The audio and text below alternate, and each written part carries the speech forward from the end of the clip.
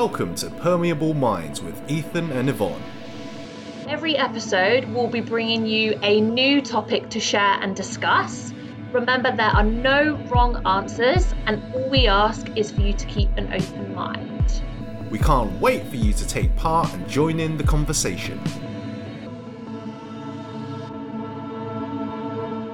Hi, Permeable Minds listeners. We have three very special guests waiting in the wings today. Today is our third listeners panel, and once again, we are making a comeback when it comes to the food episode. And the three guests that we've got on today made pretty convincing arguments as to why they wanted to join. So I wondered if we could start by introducing yourselves and trying to convince us why you should be here, why this episode out of all of the episodes. Ela, you've been on the podcast before, so thank you for coming back to the listeners panel. Do you want to start off?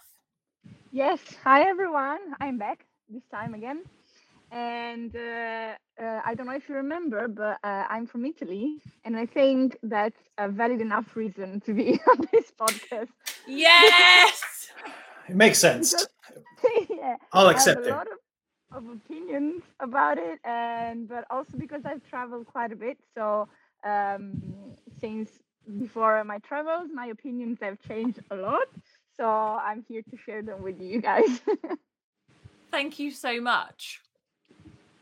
Good evening, Permeable Minds friends. My name is Richard. I'm a wine and cheese professional of over 10 years experience. I have travelled the world of sampling lots of different foods from lots of different cultures, and I'm here to absolutely prove food is incredibly sacred. And I want to prove Ethan wrong. I can't wait, Richard. And last but not least. Good evening. My name is Tom. My first job was washing up in a pub. I spent most of my adult life working in catering and hospitality, so I've got very much a lived experience. And since getting out of that horrible orbit, I have a passion for it still. I can already see Ethan's face. He's so worried. He's worried. It definitely sounds like I'm the least qualified. So, I can't wait to hear what everyone's got to say, to be honest. Well, all I can say is thank you so much for joining. Like I said, I feel like you all have your reasons, and I just wanted to start by thanking you for sharing them. Like Ilaria said, I think being Italian is being qualified enough. And I'd say the most recent thing that's happened, and it was kind of my rebuttal to this episode to start off with. I don't know if you've all seen the clip that I posted today of me trying Ethan's stir fry. Do you want to share your thoughts? Unfortunately, nobody can see Richard or Ilaria or Tom's faces right now. They are giving some good old gestures to the camera. Ela, do you want to take the lead? Spaghetti. It's obviously a cuisine. It's a delicatessen back home in Italy. Off you go. Okay. I don't really know where to start with this, but okay. First of all, I haven't tried it, so I cannot really say whether it tastes good or not. But I am 100% sure that you don't put spaghetti in a stir fry, especially like with the soy sauce. I think it's like a big no for me, at least. It's a hate crime, isn't it, for you? Yes, I think so. But as I Really? said We're before, going to talk hate crime? It's an abomination. Yes.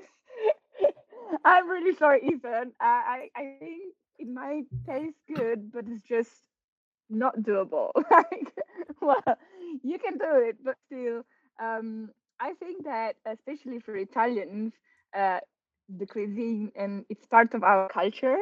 So that's why for us it's like sacred because we use the food to socialize, to gather together, to be together and gather everyone at the same time and share our lives and everything. So I think that's a big point, like where you can, how can I say, like food for us is everything basically. But of course, everyone has opinion, and opinion is valid. So I'm not here to point the finger and be like, "Oh, you shouldn't at all have it," because if you're okay with it, fine. Just maybe don't come to Italy and do it, and and have my, like, I don't know, grandma try it, or like my friends, they would be just like, "What the hell are you doing here? Like, why?" you know. I mean, yeah, no, I completely understand. And I think I said this in the episode before. It's something that I make for myself. I don't think, I mean, Yvonne is probably the only other person that's tried it, because it's Okay, not good. something that I make for other people. It's something that I make for myself because I know, all right, I've only got these ingredients at home. So I need to eat something. I don't really care. For me, it tastes fine. Yeah, Done. fair enough. Fair enough. If it's for you, it's okay. Then it's fair enough. What's the genesis of it, Ethan? Was it like a lockdown, you had no carbs in the house, or did you mad professor it?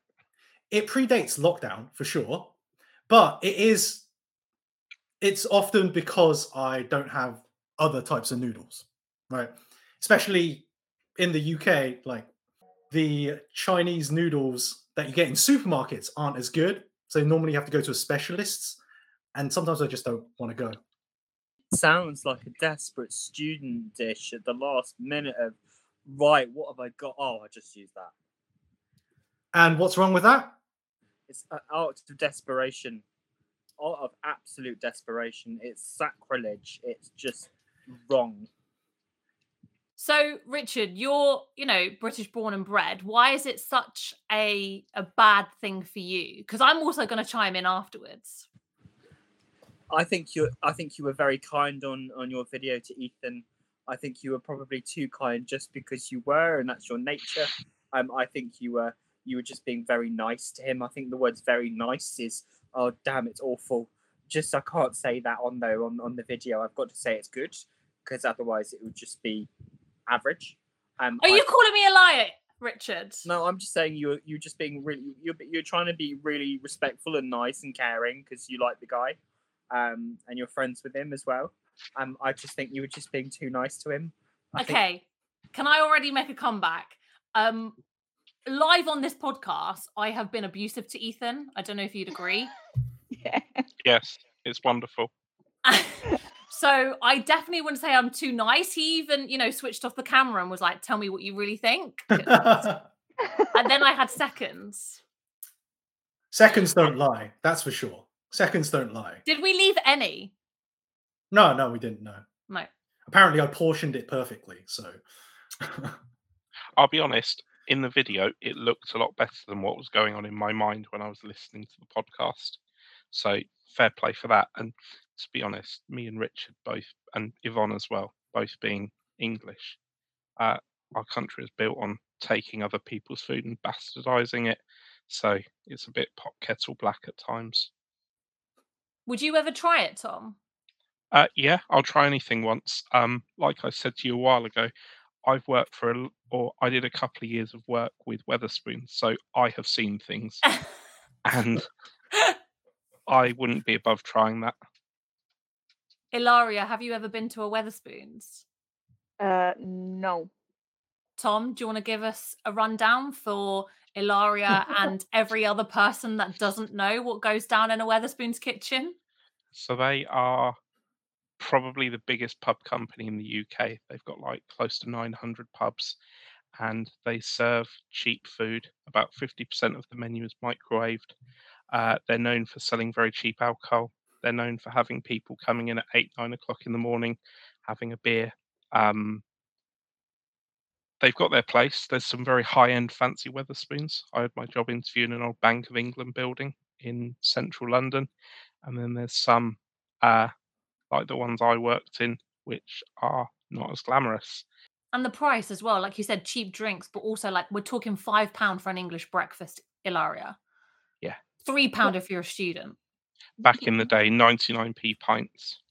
But like, why would you go to a place to eat microwave food? Like you can. I if don't you know. don't have a microwave yourself, For a long time we used not to have one in my house for a really long time. Like I think it was like up to 4 or 5 years ago we didn't have any microwave. That I'm sorry, that is a staple, like British appliance. We like a rely kettle. on microwaves. Ethan, do you have a microwave? I don't. It's not like out. I put it away because I don't ever use it. Shit. We've got 2 in our house. And can I just, I would say, I don't know how long ago the episode came out, maybe 2-3 months ago. I would probably be sitting on the side of the fence with Ilaria and Richard. I thought Ethan was just talking absolute shit.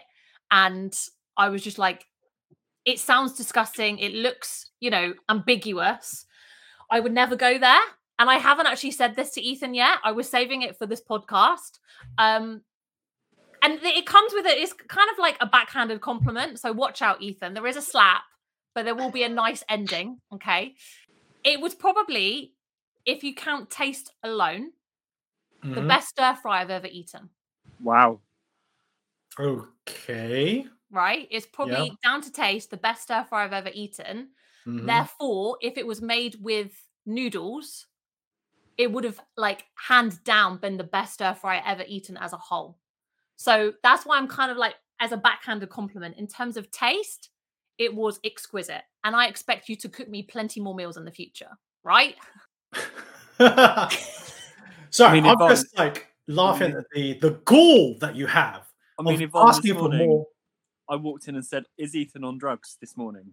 That's the first thing I said to you. Is Ethan on drugs? And apparently so am I. You just make such tasty food. I don't know what the fuck you did, Ethan, but it was delicious. Saw that MSG. This MSG. But therefore, if you would have gave me noodles, I would have hands down given it 11 out of 12 out of 10. It was so good in terms of flavour. But obviously, I can't rate it as highly as if you would have put noodles in there. I want to know. First of all, thank you. Secondly, you're welcome. I'm not entirely convinced. Okay, but okay. What do you mean? But in terms of like noodles, like there's so many different types of noodles. You definitely need to pick the right one. So I can, like the noodles I have Chinese noodles. Those would definitely not done the job. I can tell you that. Right. The spaghetti would have been better. Why? Because they're way thinner. They're way softer. So once you like cook them, and if you try to stir fry them, they will clump up like really quickly. Well, like egg noodles. They're not egg noodles, no. So like those ones, I don't ever. So you think actually the spaghetti is enhancing the dish? Compared to the other noodles I have at home, yeah. But there are other Asian style noodles that could work. I just don't have them in my home. Okay. I think I know what I'm getting for your birthday. But I do want to know, everyone else who kind of is hating on this, is it more, I can't believe you're eating this, or like, oh, I don't want to eat it, or is it I don't know, is it even on a level where you just can't accept it? Like, I'm not sure what the gripe is. I know Ela is like, okay, you do you. I hate it, but you do you. That's fine. But Richard especially, I don't know about Tom, but are you against me actually having it? No, I think from my point of view, it's because it's something I wouldn't have considered before. Like, I think in this country, there's a very clear divide of what carb goes with what meal, and to cross-pollinate in such an extreme way. Although it's not that extreme when you consider it. It makes sense if you think about it from a very basic point of view. I don't think it would ever be one for me. Fair. But Ethan, you don't put spaghetti in oil. You just don't do it. It's just wrong. What? You just don't put spaghetti in oil and then cook it like in a wok. That's just awful. That's just wrong. Ela might want to say something about that. I mean, it depends, because I know like this comes from like old times, where in Italy during the war times and stuff like that, obviously you don't throw any food away. So when you make way too much pasta, you actually make how do you say? It's like you actually fry it as like a frittata, guys. Mm-hmm. Yes. Yeah, so like you take it, like you take the and you made fried pasta, like not deep fried, but it's also like a fried pasta, like especially I would say from the south of Italy, so that you don't waste anything. But Ela, that's beautiful. That's sexy. That's beautiful, sexy Italian foods. That's not Yeah, trying to cook okay, it well, like yeah. a wannabe Chinese stir fry. Oh, yeah. No, wait, hold on. There is no wannabe Chinese stir fry. It's not. I didn't make it to imitate Chinese stir fry. I didn't make it to imitate Italian food. I just made it as food. Yeah, you just made it with like you had in your fridge and that's it. Yeah. I'm not trying to imitate anything, right? Okay. Is that more acceptable for both of you? Well, I mean, if you like it, fair enough. I don't have anything else I to mean, say. I want to thank Ela for proving that you can put Like you spaghetti said, in oil and cook it. like for me, when I started traveling, really, and then I spent 1 year in Germany, 1 year in Australia. That, let's say, like Australia, first of all, doesn't have like a food culture. Basically, it's all the other countries that bring the food culture, because you can find plenty of Italian restaurants, like a lot of, like, that's where I discovered like Thailandese kitchen, Chinese, like anything that's in Italy might be a bit less known. And also in Germany, as Yvonne can say, well, she's also from England, so it doesn't make that much of a difference. I have no opinion when it comes to food. The products themselves are not as good as in Italy. So like I guess like it's hard for someone to understand our passion about the food, when you don't, when in some countries there's not that much of a culture. Why do you think you So guys are so passionate? Because I would say the Italians, maybe the French in some ways, have like a thing about their food. Why are you guys so passionate? I try to think about this and look somewhere, and I think that it's mainly because it's just, as I said, it's part of our culture. Like, you grow up with all these unwritten rules about food that you just know, and you don't do.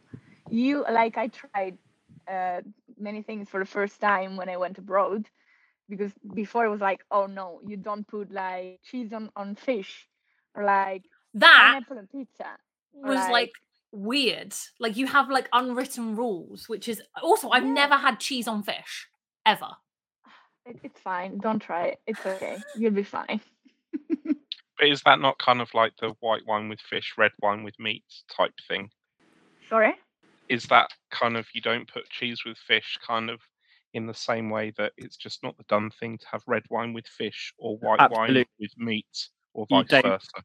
You very rarely mix white wine with and red wine with the opposite. I know in Germany they do occasionally mix it, but that's very rare. It's much more of a German thing, but it's much more the specific grape variety of the region. And white is sacrilege if you try and drink red wine with a white fish. You look, honestly, they look like you're clearly, they know that you're not from their area or from the individual country. And also, like, it's mostly because of the taste, because when red wines usually are a bit more stronger and intense in the taste, and it will go and cover the for example, the taste of the fish, that's really delicate, and everything is made to enhance the other, like the products. That's why we do all these things, to make the best out of the eating experience. And the flavor profiles from the food then yeah. complement the fish. I think Ela would agree with me here that the flavor profiles of what you're drinking with the food, complement it hugely, and actually make it better in some cases. Yeah, and like they're like whole experience. I cannot like it's hard for me to explain it because when you don't have this kind of like this type of culture, people are like, why just like it's just some cheese on the rice, cheese on the fish or whatever. And I'm like, I get it, it's fine. I do understand your point of view, but for us it's just like this experience, this sharing, um socialize, sharing, like we do everything based on food. Like if I have to meet with some of my friends, we just don't say like let's go for a pint. I just say let's go for like let's go for something. So we sit at a table and we talk. Even I remember it from our Erasmus days when me and Yvonne obviously started talking about our cultures, and she told me that she would rarely eat at the table with everyone, while for us, like even now that I'm still at home, every lunchtime, I go to my nonna's place and we eat all together. And at dinner, we all eat at the same time at the table with a cloth on the table. Something that when I went to Australia, I was like, you cannot buy A tablecloth. And I was tablecloth. like, what? Like for me, it was like, oh my god. So for us, it's like sharing the moments, and then um, I don't know. It's just sharing and the experience. And with like we have 21 regions in Italy, and I don't think one life would be enough to try every single dish, like different dishes from different regions and different part of the regions, which is crazy. It's a lot. So I think that's why we're so passionate, because it makes it for a whole experience, the It's an taste experience. and with Yeah. with the people. I don't know, I think that's why. And also the fact that we have a lot of different products and they're fresh. Like I remember feeling the difference, like tasting the difference from an Italian tomato and a German tomato. It was Mm. just like water, just not taste. that that's probably also why we have a good variety of food and everything. I can definitely say, like Ilaria said, eating at the table and having like an experience is definitely it's not really a thing for me. I don't know if it's the same for you, Tom. Obviously, being British, um, is and again, you come from like a catering background. What's kind of your experience growing up British? Is it really important to eat at the dinner table? What are your thoughts? 6 days a week, no, but on a Sunday, you sit down and that's it. And even now, in my mid 30s, still Sunday sitting down and having a proper meal uh, as, as a social thing is still fairly intrinsic. Does it have to be a Sunday roast?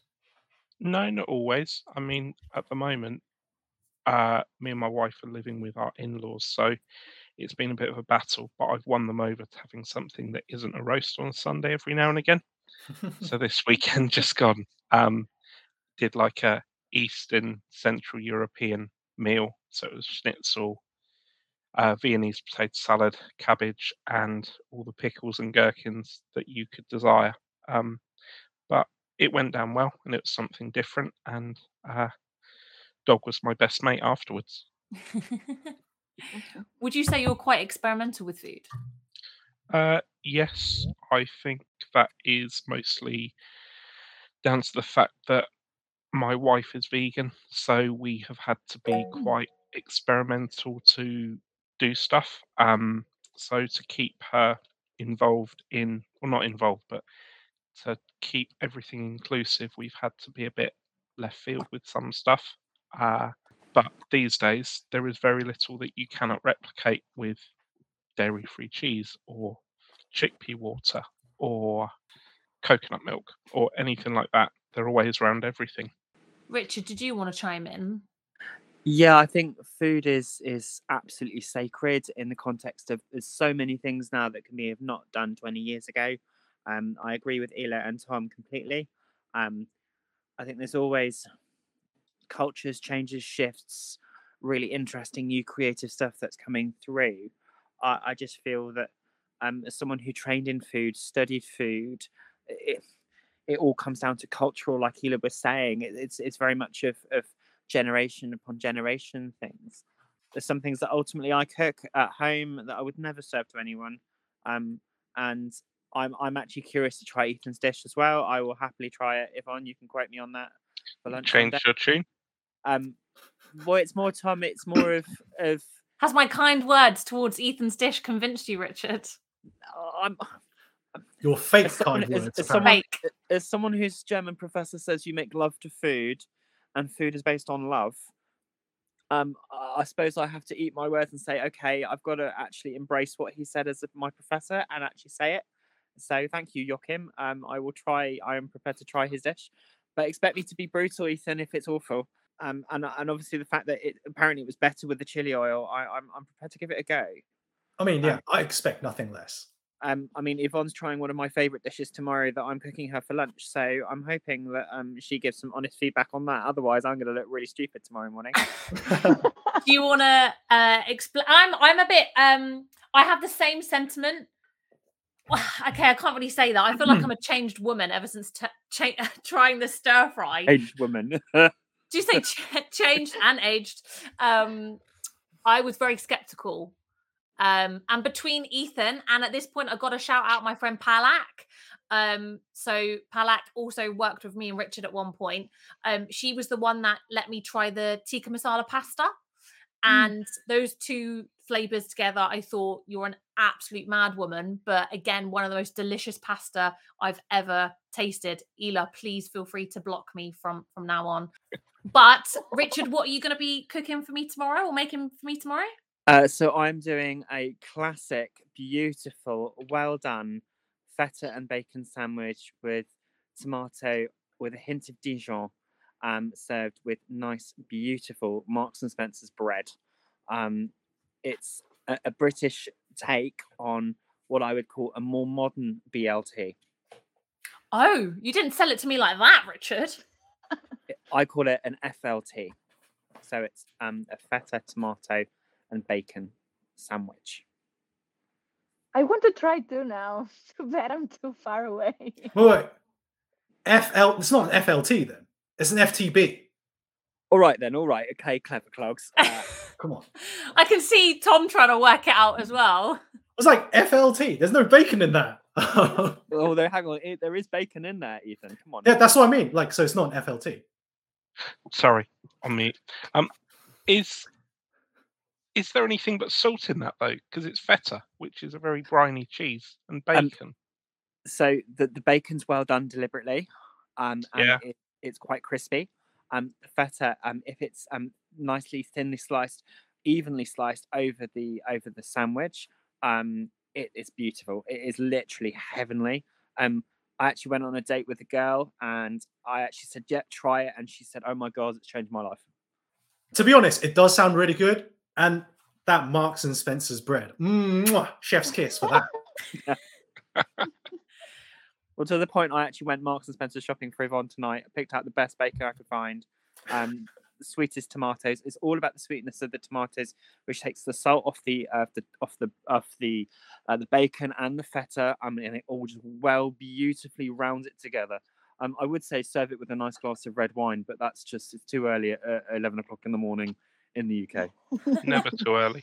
Never. Yeah, ask the Germans. 11 o'clock is a bit early for lunch, though. Is that the most concerning part about that sentence, Ethan? 11 is way too early. It's so early for lunch. Yes. So I'm glad it sounds delicious to you guys. I don't think I like the combination of bacon and feta. Don't embrace it, because honestly, come on, yes or no, we have a cheese and bacon sandwich. Do cheese and bacon go together? Yes.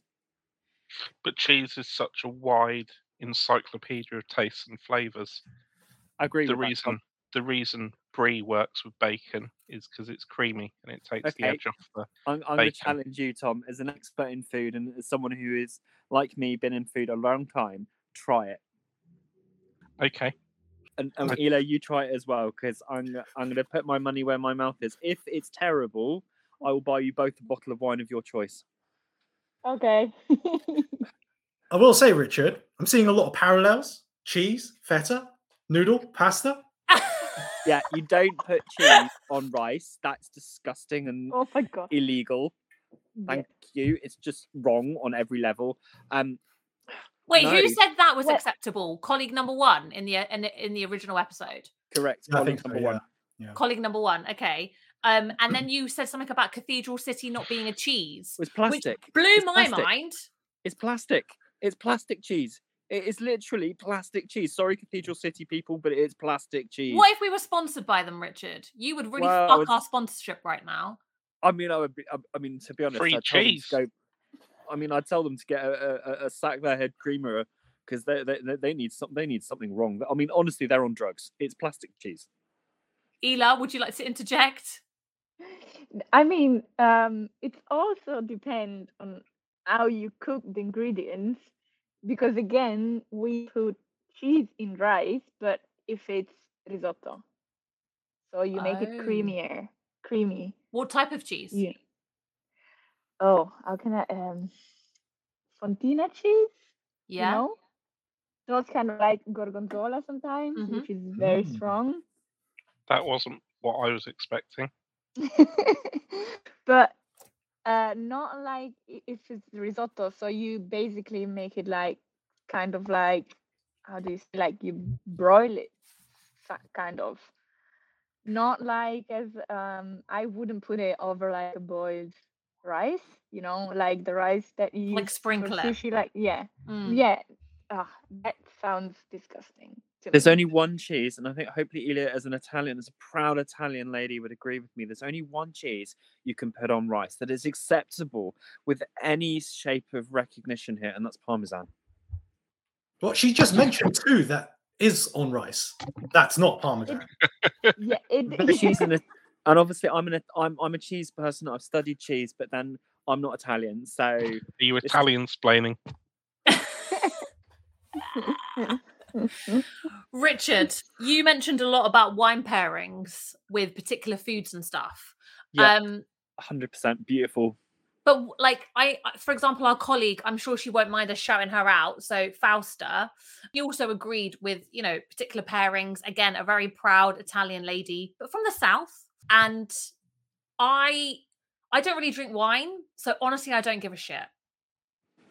Oh, Yvonne, I've got so much to teach you. I've got so much to teach you. Honestly, there is a whole encyclopedia on it. It's so, honestly, I could literally bring you a book in and you'd be amazed.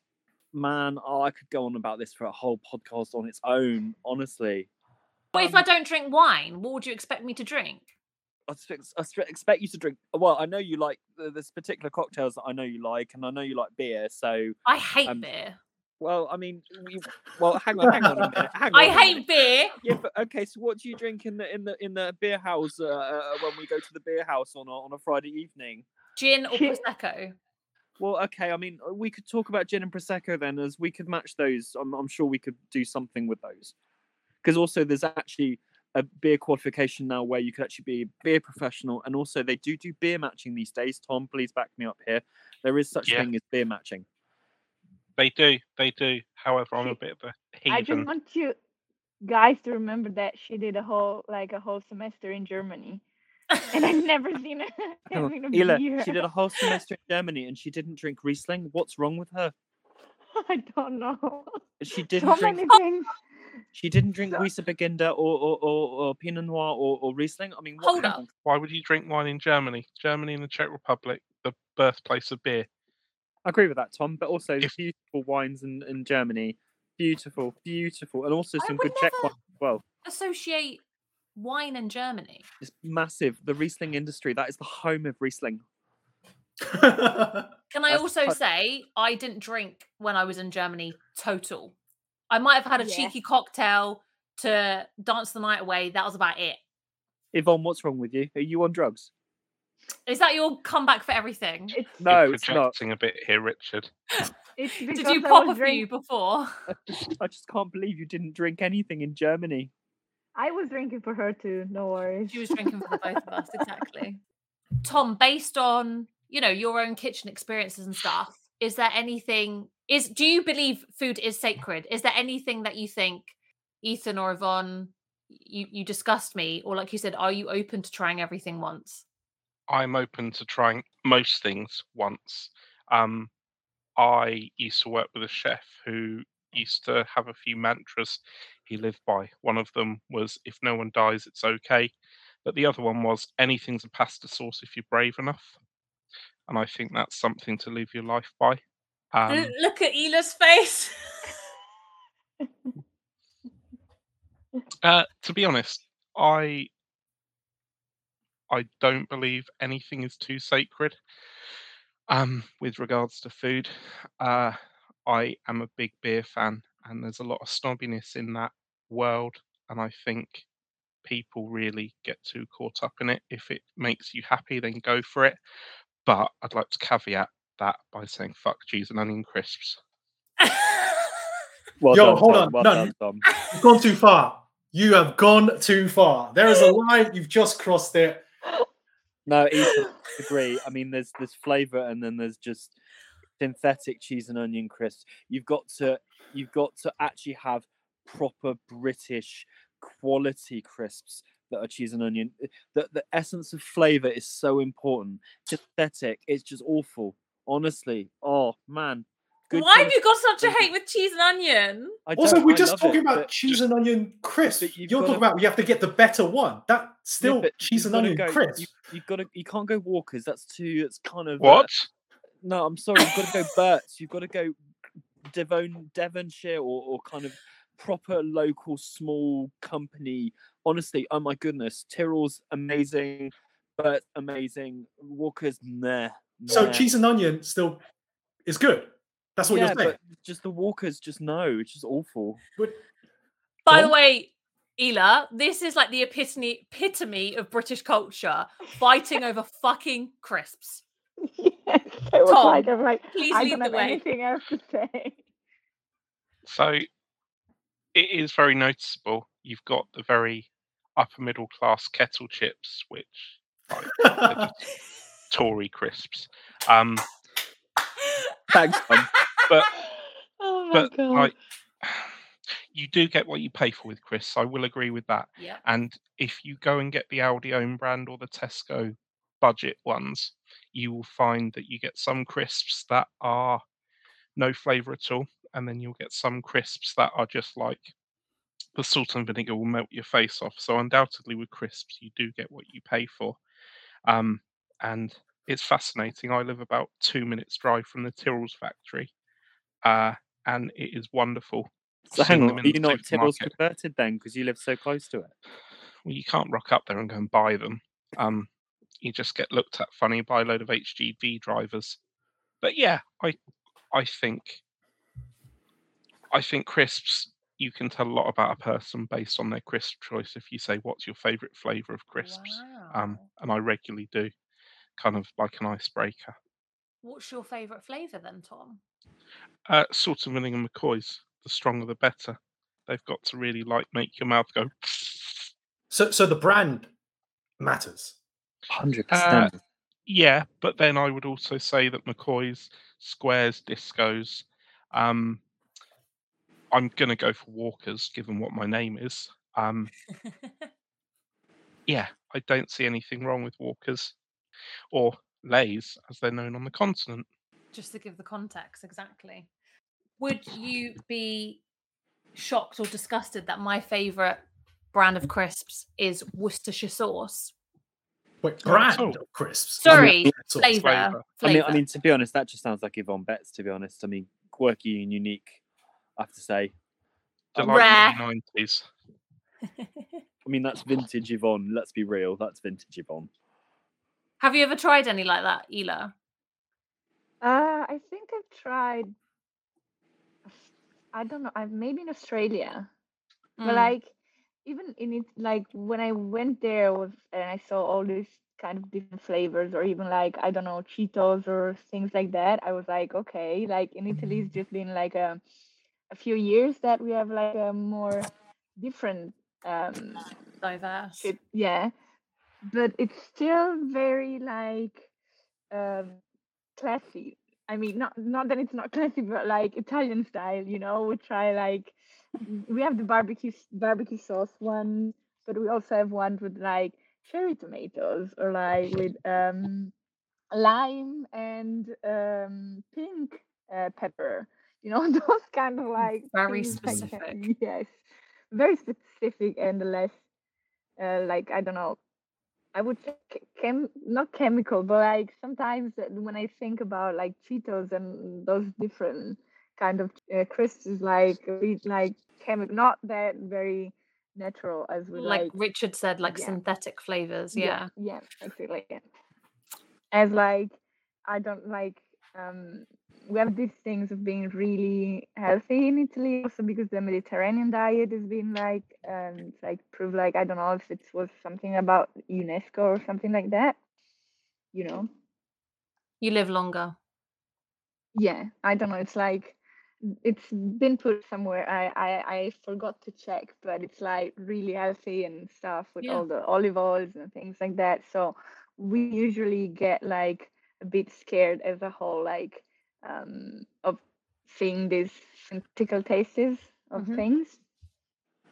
Even Okay. in supermarkets, like it's hard to find them. Maybe, of course, in the big ones, it's easier. But like me and my family owning a supermarket and being like a brand that has like more, it goes more for the quality rather than the quantity. So it's really hard to find these weird or different things. One thing I wanted to ask as well, Ilaria, you said like you've been traveling around the world, you've lived in Germany, obviously Italy, born and bred, and you went to Australia. Are there any bizarre habits or any bizarre things that you've come across during your travels that either the Brits do, the Germans do, the Australians do? Is there anything that you just think, what the hell are you doing? I think that the first culture shock, as it was also said in that episode by your friend, is the chicken and pasta. And I tried it, and the texture is just for me, it's just gross. Those two textures together, it's just oh my god. And this episode, I remember this moment. My sister came to visit me while we were in Erasmus. So I knew Yvonne would make these weird dishes, let's say. It is No, a don't say it. delicatessen.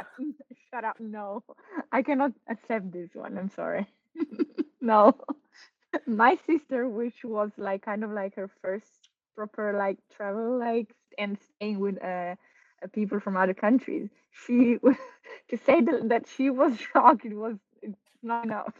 She was like, what the fuck is she eating? And why the fuck is she eating it in a bowl and not in a fucking plate? So just to give context, I made chicken pesto pasta. Yep. Very normal. Nope. I'm sorry, Yvonne. No, not normal. Why? You're not even Italian, Richard. Yeah, but I looked at Fausta this morning when I said it, and she just literally looked at me and said, "Fuck." But No. how do you know that was to do with the food? It's Fausta we're talking about. That's so inappropriate. She swears all the time. It could have been to do with anything. It's glorious when she swears. Big up, Fausta.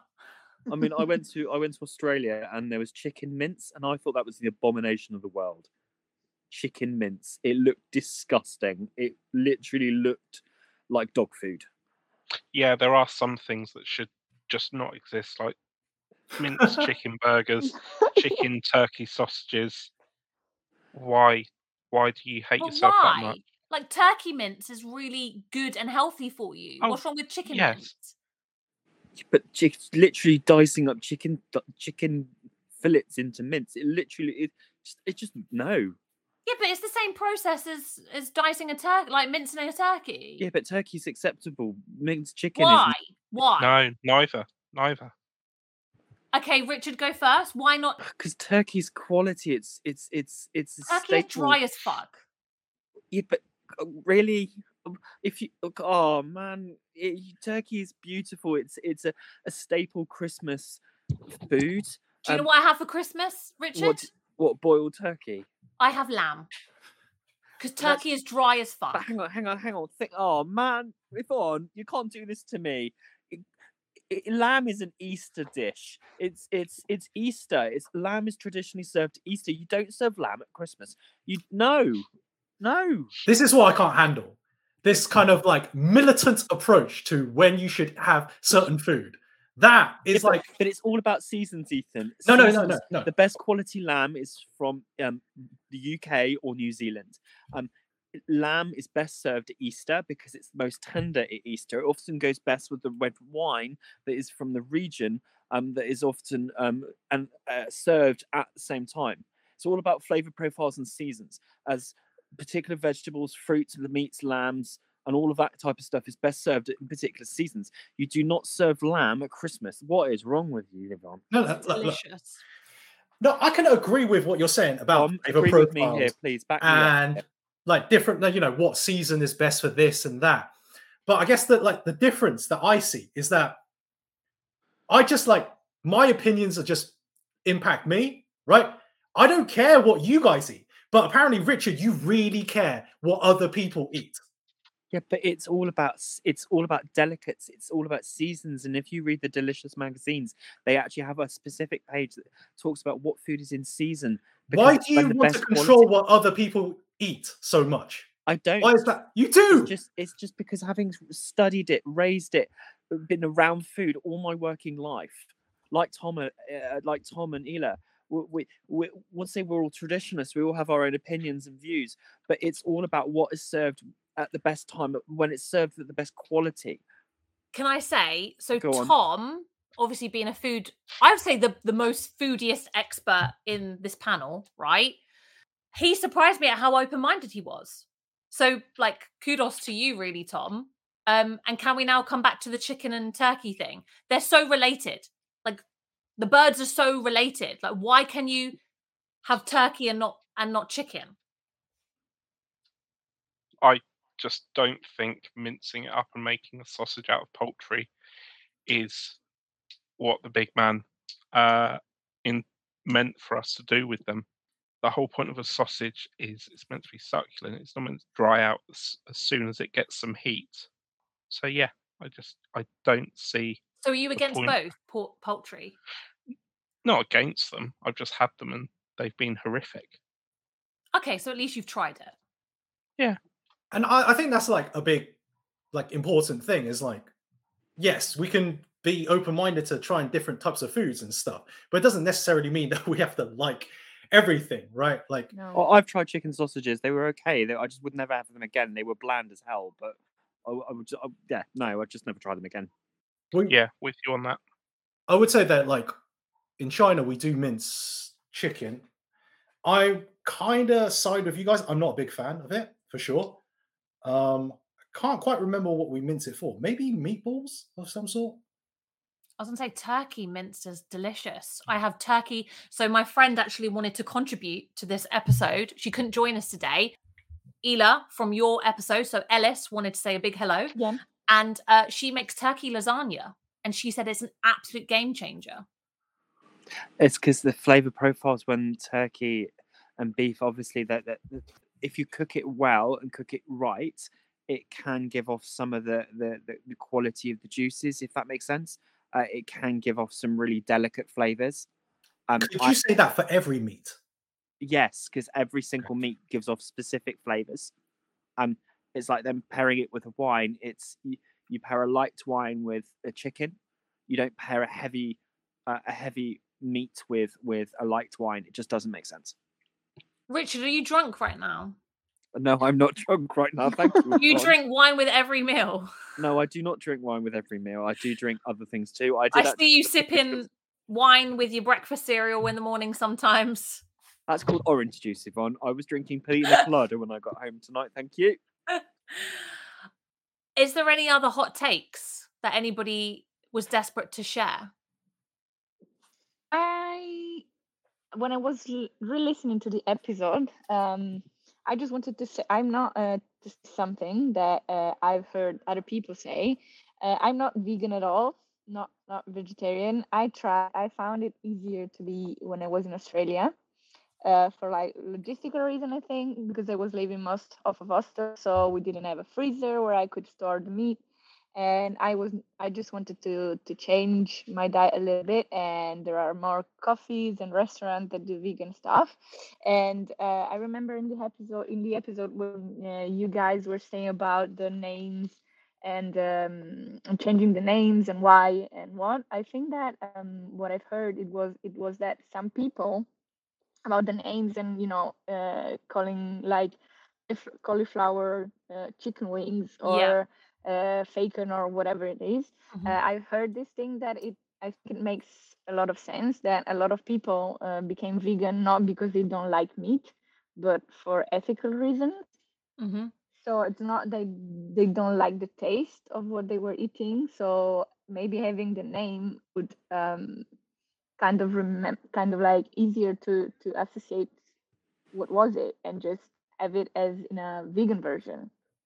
So it could also be used, I think, as to make other people that are not vegan maybe try, and so that they're more acquainted, like they already know kind of like the dish, and they'll be like, oh, I'm gonna try and see, blah blah blah. So I guess that could be a good like reason. Not that everything is good, or like even the faker or whatever was that. But I think that could be a good way to see that um, naming thing. By like association kind of thing. Yeah. So, for example, if I was going vegan, though, maybe Tom can give some insight because you said your Yeah. wife is vegan. But like, if I was going to go vegan, I wouldn't want a substitute. I just want to try new foods because I reckon that, like, personally, I think vegetables actually taste better. Like, I think vegetarian dishes do taste really, really good and sometimes better. Don't pull that face, Ethan. Than quite a lot of meaty meals, right? So I would rather just try and experiment with different vegetables and different vegan foods rather than try to replicate. I don't know if you can give any insight. I Tom. agree with you, Yvonne. I agree with you. You do. Thank do. you. So, my wife is an incredible cook and she has got very creative. She will look at a recipe and she'll look at a meaty recipe or a dairy recipe and she will adapt it. And some of the stuff she comes up with is incredible. She's a brilliant baker and she can get over the fact that she can't use eggs. And some of what she churns out is fantastic. I Yeah. wish I had what she has. The I creativity of just doing, it's amazing. she is very creative. That's the thing. Yeah. Uh, she will regularly use stuff that I think the big issue with vegans is the protein aspect. Because if you look at what's high in protein, it's meat, it's some cheeses, and it's eggs. So it's getting that back in that is the real difficulty. You can do it. You need to lean heavily on things like beans, pulses, and then go down the Linda McCartney route. But some of the Linda McCartney stuff, like they do a chorizo style sausage. They're brilliant. They're incredible. I just don't know why I haven't converted. Tom, please don't go vegan. Please don't go vegan. I won't. You've met me in real life. You know that would be far too difficult. But for example, a chorizo style sausage, right? I'm still trying to. Do people just want the flavor of it being replicated? But like Ilaria said, having the ethicalness of not eating the meat. I think so. I mean, I think Charlotte went vegetarian when she was quite young, and that was down to the ethics of it. And now it is more for health reasons that she has knocked dairy on the head. For as long as I've known her, she's never eaten eggs, and I think that's down to an allergy. But yeah, she has a fantastic diet, and she still manages to have stuff that looks and smells good. The only thing I would say is vegan cheese is horrific. It's either Haribo consistency and it won't melt, or it's made of coconut stuff and it smells horrific. I was vegetarian at university for the final 18 months of me being at uni. And what I couldn't get over was cauliflower steak. It literally was just a cauliflower cut in half. I think the fact that Marks and Spencer actually stopped actually selling that product was one of the great days of my life because it looked ridiculous.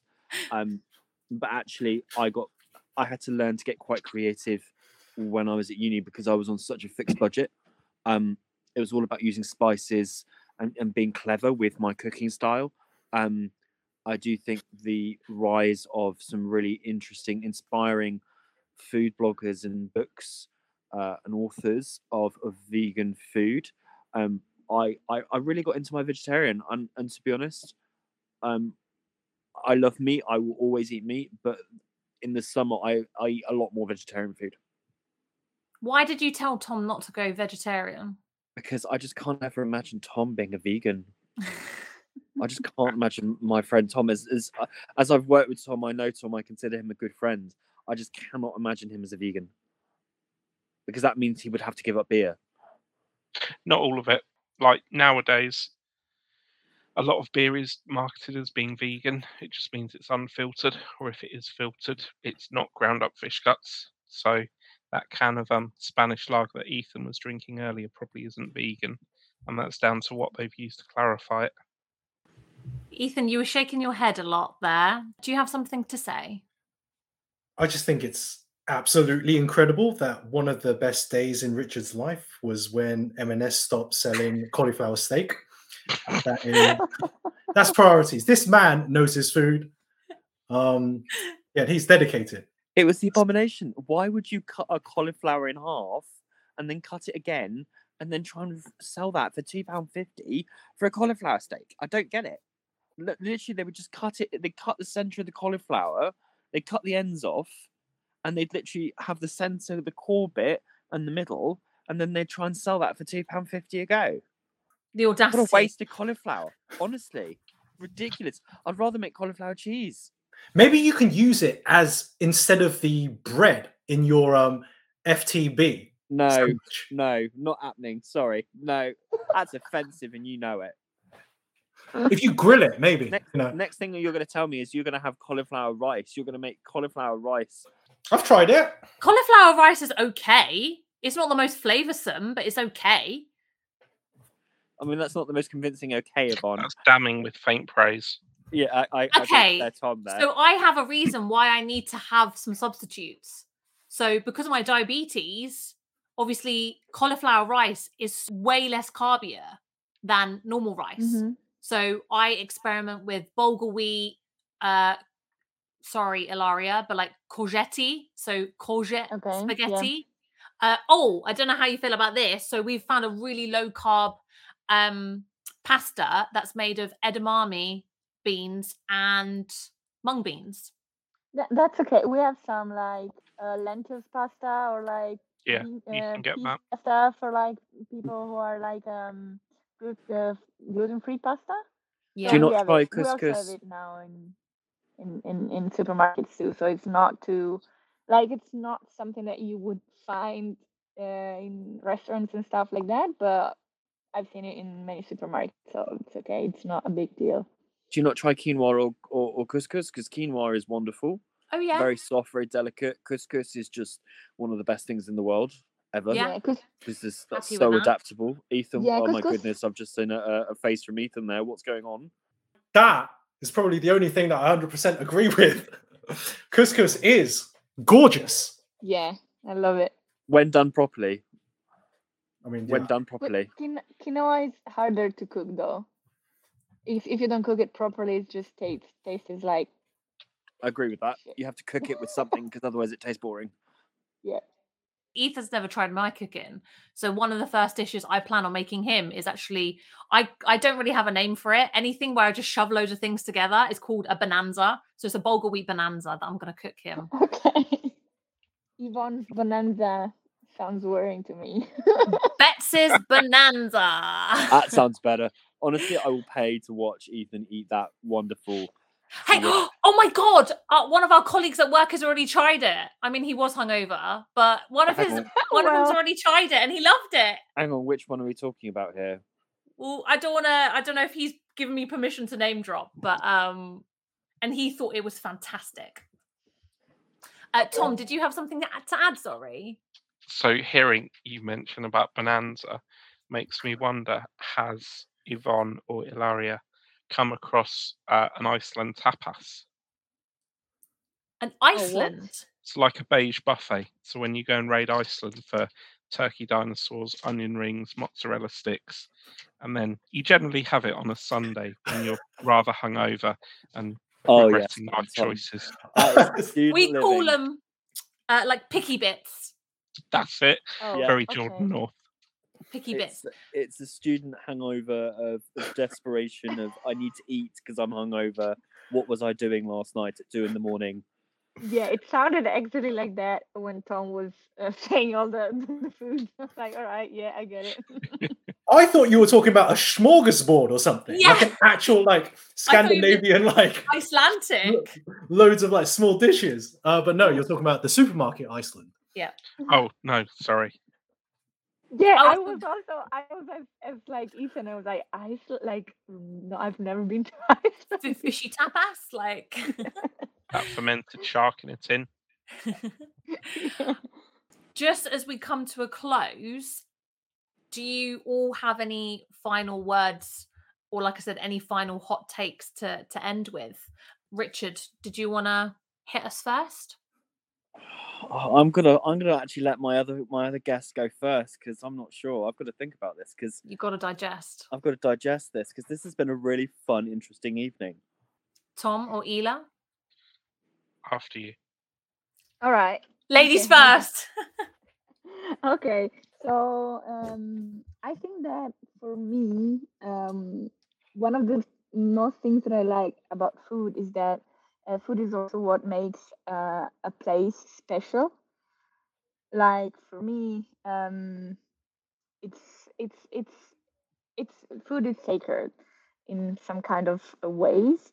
And I have lots of memories about travels and places that I visited also because of the food.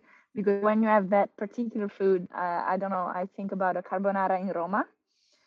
It just tasted different because you can nowadays have the best guanciale, which is not bacon or pancetta that you put in carbonara. You can also do it at your home, but it will never taste the same as when you have it in Rome. So I think that for me, the good thing about food is that every place is at its own, and that's what makes it special. What a beautiful sentiment. I don't know if Tom or Richard can top that with our British statements on our British cuisine. This sounds so much Italian. I'm sorry, everyone. You brought the culture. Ela should have went last. She should have closed it. With the poetic statement, yeah. Gentlemen? So I can't top it, but it is very refreshing to hear someone Italian speak so passionately about it. It's what we aspire to in this country, but all we get is just arguments about what you call a bread roll. That's poetic in its own way, Tom. And Richard? For me, one of the most important rooms in the house of when you buy a house is the kitchen. It's the most commonly used room in a house. And having brought up in a home where hospitality is really important and having friends for dinner regularly is normal. And something my dad taught me as a kid, that the most important thing in life is community. It shapes us, it defines us, and it makes us who we are. I believe food is like that. It's a community with lots of different quirks, like Ethan's pasta dish, but it makes Ethan. And I have to say, food is in its own way beautiful. But we of course will argue over the quirks, but quirks make us normal, make us human. And it's been such a pleasure coming on tonight. Thank you, Richard. It's a pleasure having all three of you on. Super fun, good back and forth. Maybe I sounded a little angry at some points, but it was all in good fun. There are a lot of fans of angry Ethan out there, so they're going to be lapping up this episode. I wasn't I'm angry one of enough, them. apparently. I was expecting to give you a bit more of a roasting, Ethan, but you made some good points. I mean, yeah, I do have one more hot take that could disturb some people. And we were going to end on such a high.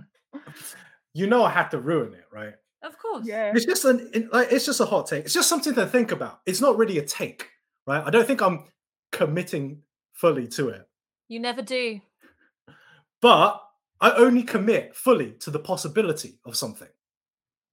So what I want to say is that think about like some of the most popular foods or dishes in the world, and how, like, I think it's pretty highly likely that the best version of that food, or a significant proportion of the population might believe the best version of that food, is not made in the country of origin. Would you like to give the example of pizza, Ethan? So I would not be surprised if the best pizza in the world that I think, let's say like the best pizza that I think, my favorite pizza in the world is not made in Italy. And I would not be surprised if many people thought this. I would not be surprised if many people thought this. Right, Ethan, you've just blown out all of the respect I had for you there. What Do is we need wrong to go with and you? get some more beers? I think, yes, more beer is required, Tom. I just knew what you were going to say. I just knew where you were heading with it, Ethan. What is your favorite Me type too. of pizza? I don't know. But Chicago deep pan. no. I said Chicago deep dish is underrated and arguably is better than Italian style. Did not say it was my favorite. Sorry, what? But Have you ever been to Italy? Have you actually To ever been to Naples. Italy? No, I haven't. Napoli. Nor have I been to Chicago, just to let you know. So hang Okay. on. It was Once- from Iceland, guys. The deep dish was from Iceland. Yeah, okay. Iceland deep dish, Iceland Italian style. Ethan, you've got to go to Italy, man. How can you make a statement like that without going to Italy? What is wrong with I'm you? waiting. Here, I can Ethan, make that kind when of you want. statement, but I'm not trying to hide the fact that I haven't been to Italy. I'm very open with the fact that I've never been to Italy, but I can only judge based on what I've had, right? I can't commit to saying Italian pizza made in Italy is the best because I've never had it. How can you expect me to say that? No, fair enough. And also, like, I've had some of the best pizzas of my life in Australia, but it was made the Italian way. I agree with that, Ilya. By Italians. Yeah, same Okay. here. But One of the that's fine. But One I of the think that's best covered by peppers my in Sydney. statement. Yeah, but no. What you're saying is, and from what I heard, what you were saying is, you're saying that frozen Chicago town pizza is better than Italian pizza. No, I did not use the word frozen at all.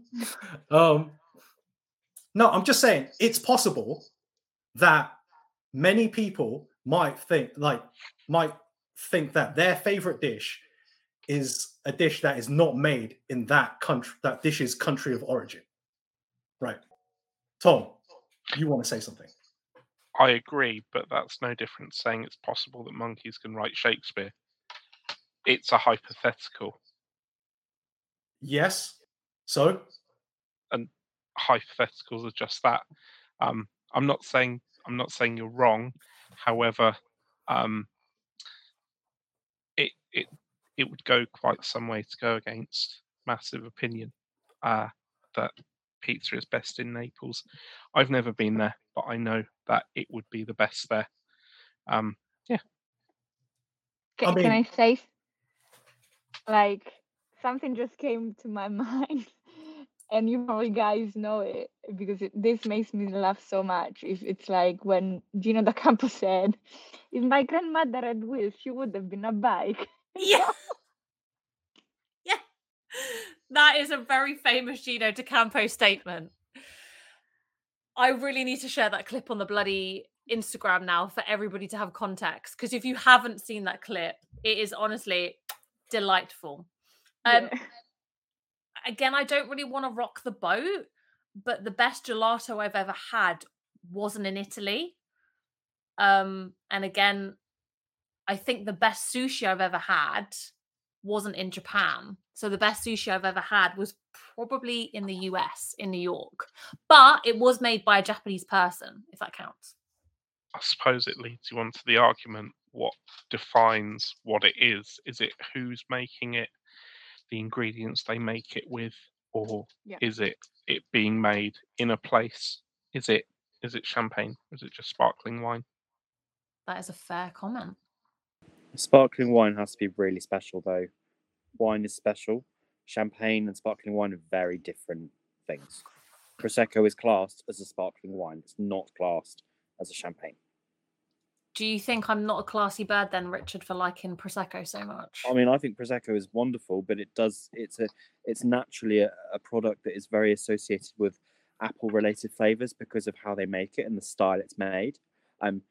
I think you would actually probably quite like pink Prosecco. That is an actual thing. Actually very delicate, but very soft. But what I would love to see is you to try an English sparkling rosé from made in Windsor, which is beautiful. It's actually made on the Windsor estate. Absolutely stunning. Do you sell these wines, Richard? Yes, that's what I used to do for 10 years. I worked in the wine industry. Studied wine, studied cheese alongside that, and then actually sold it as well. Not to end on such a damning statement as well, but I think champagne tastes like piss water. Okay, that's surely a whole thing on its own right. Champagne, honestly, it's just because you haven't tried quality champagne. It was dirty. Every single time I've tried champagne, it's dirty, Richard. I don't think you could. No. I think Ethan is more likely to change my mind on his stir fry than you're likely to change my mind on champagne. Tom, please back me up here, Tom. Quality champagne is wonderful. Beautiful. I don't even believe that statement. I'm not adult enough to really appreciate wine. I'm happy with lager. Up here, champagne and good quality sparkling wine is beautiful. Sorry? Good quality sparkling wine is beautiful and elegant and lovely. Yeah, but not as much as champagne, even though I prefer Prosecco. My kind of girl.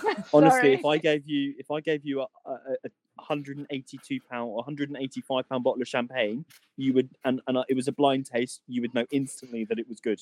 No. So my other half and his friend got the house red, the most expensive red, in a restaurant in Reading recently, right? And it was dirt. It was honestly, actually dirt. Yeah. But honestly, Yvonne, if I took you to a wine tasting, a proper actual wine tasting where the most expensive doesn't mean it's the best. It doesn't come all to the fact that at the end is like personal taste. So Yvonne, this is where I'm going to challenge you. Okay, and Tom will know the answer to this. How much does the wine cost in a £5 bottle of wine? How much does the actual wine cost in a £5 bottle of wine? Ethan, you go first.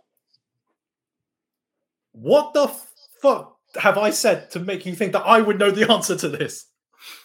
Tom? I think, to be fair, I think this is going to head on to a different topic. Wait. Yeah. Before you say anything, I want to say their house wine was their most expensive bottle of wine. That's what you said. That's concerning. That's fucked up. It was like £80 for house wine. Yeah, that's wrong. That can't be right. £80 on a bottle of wine in Reading. Yeah.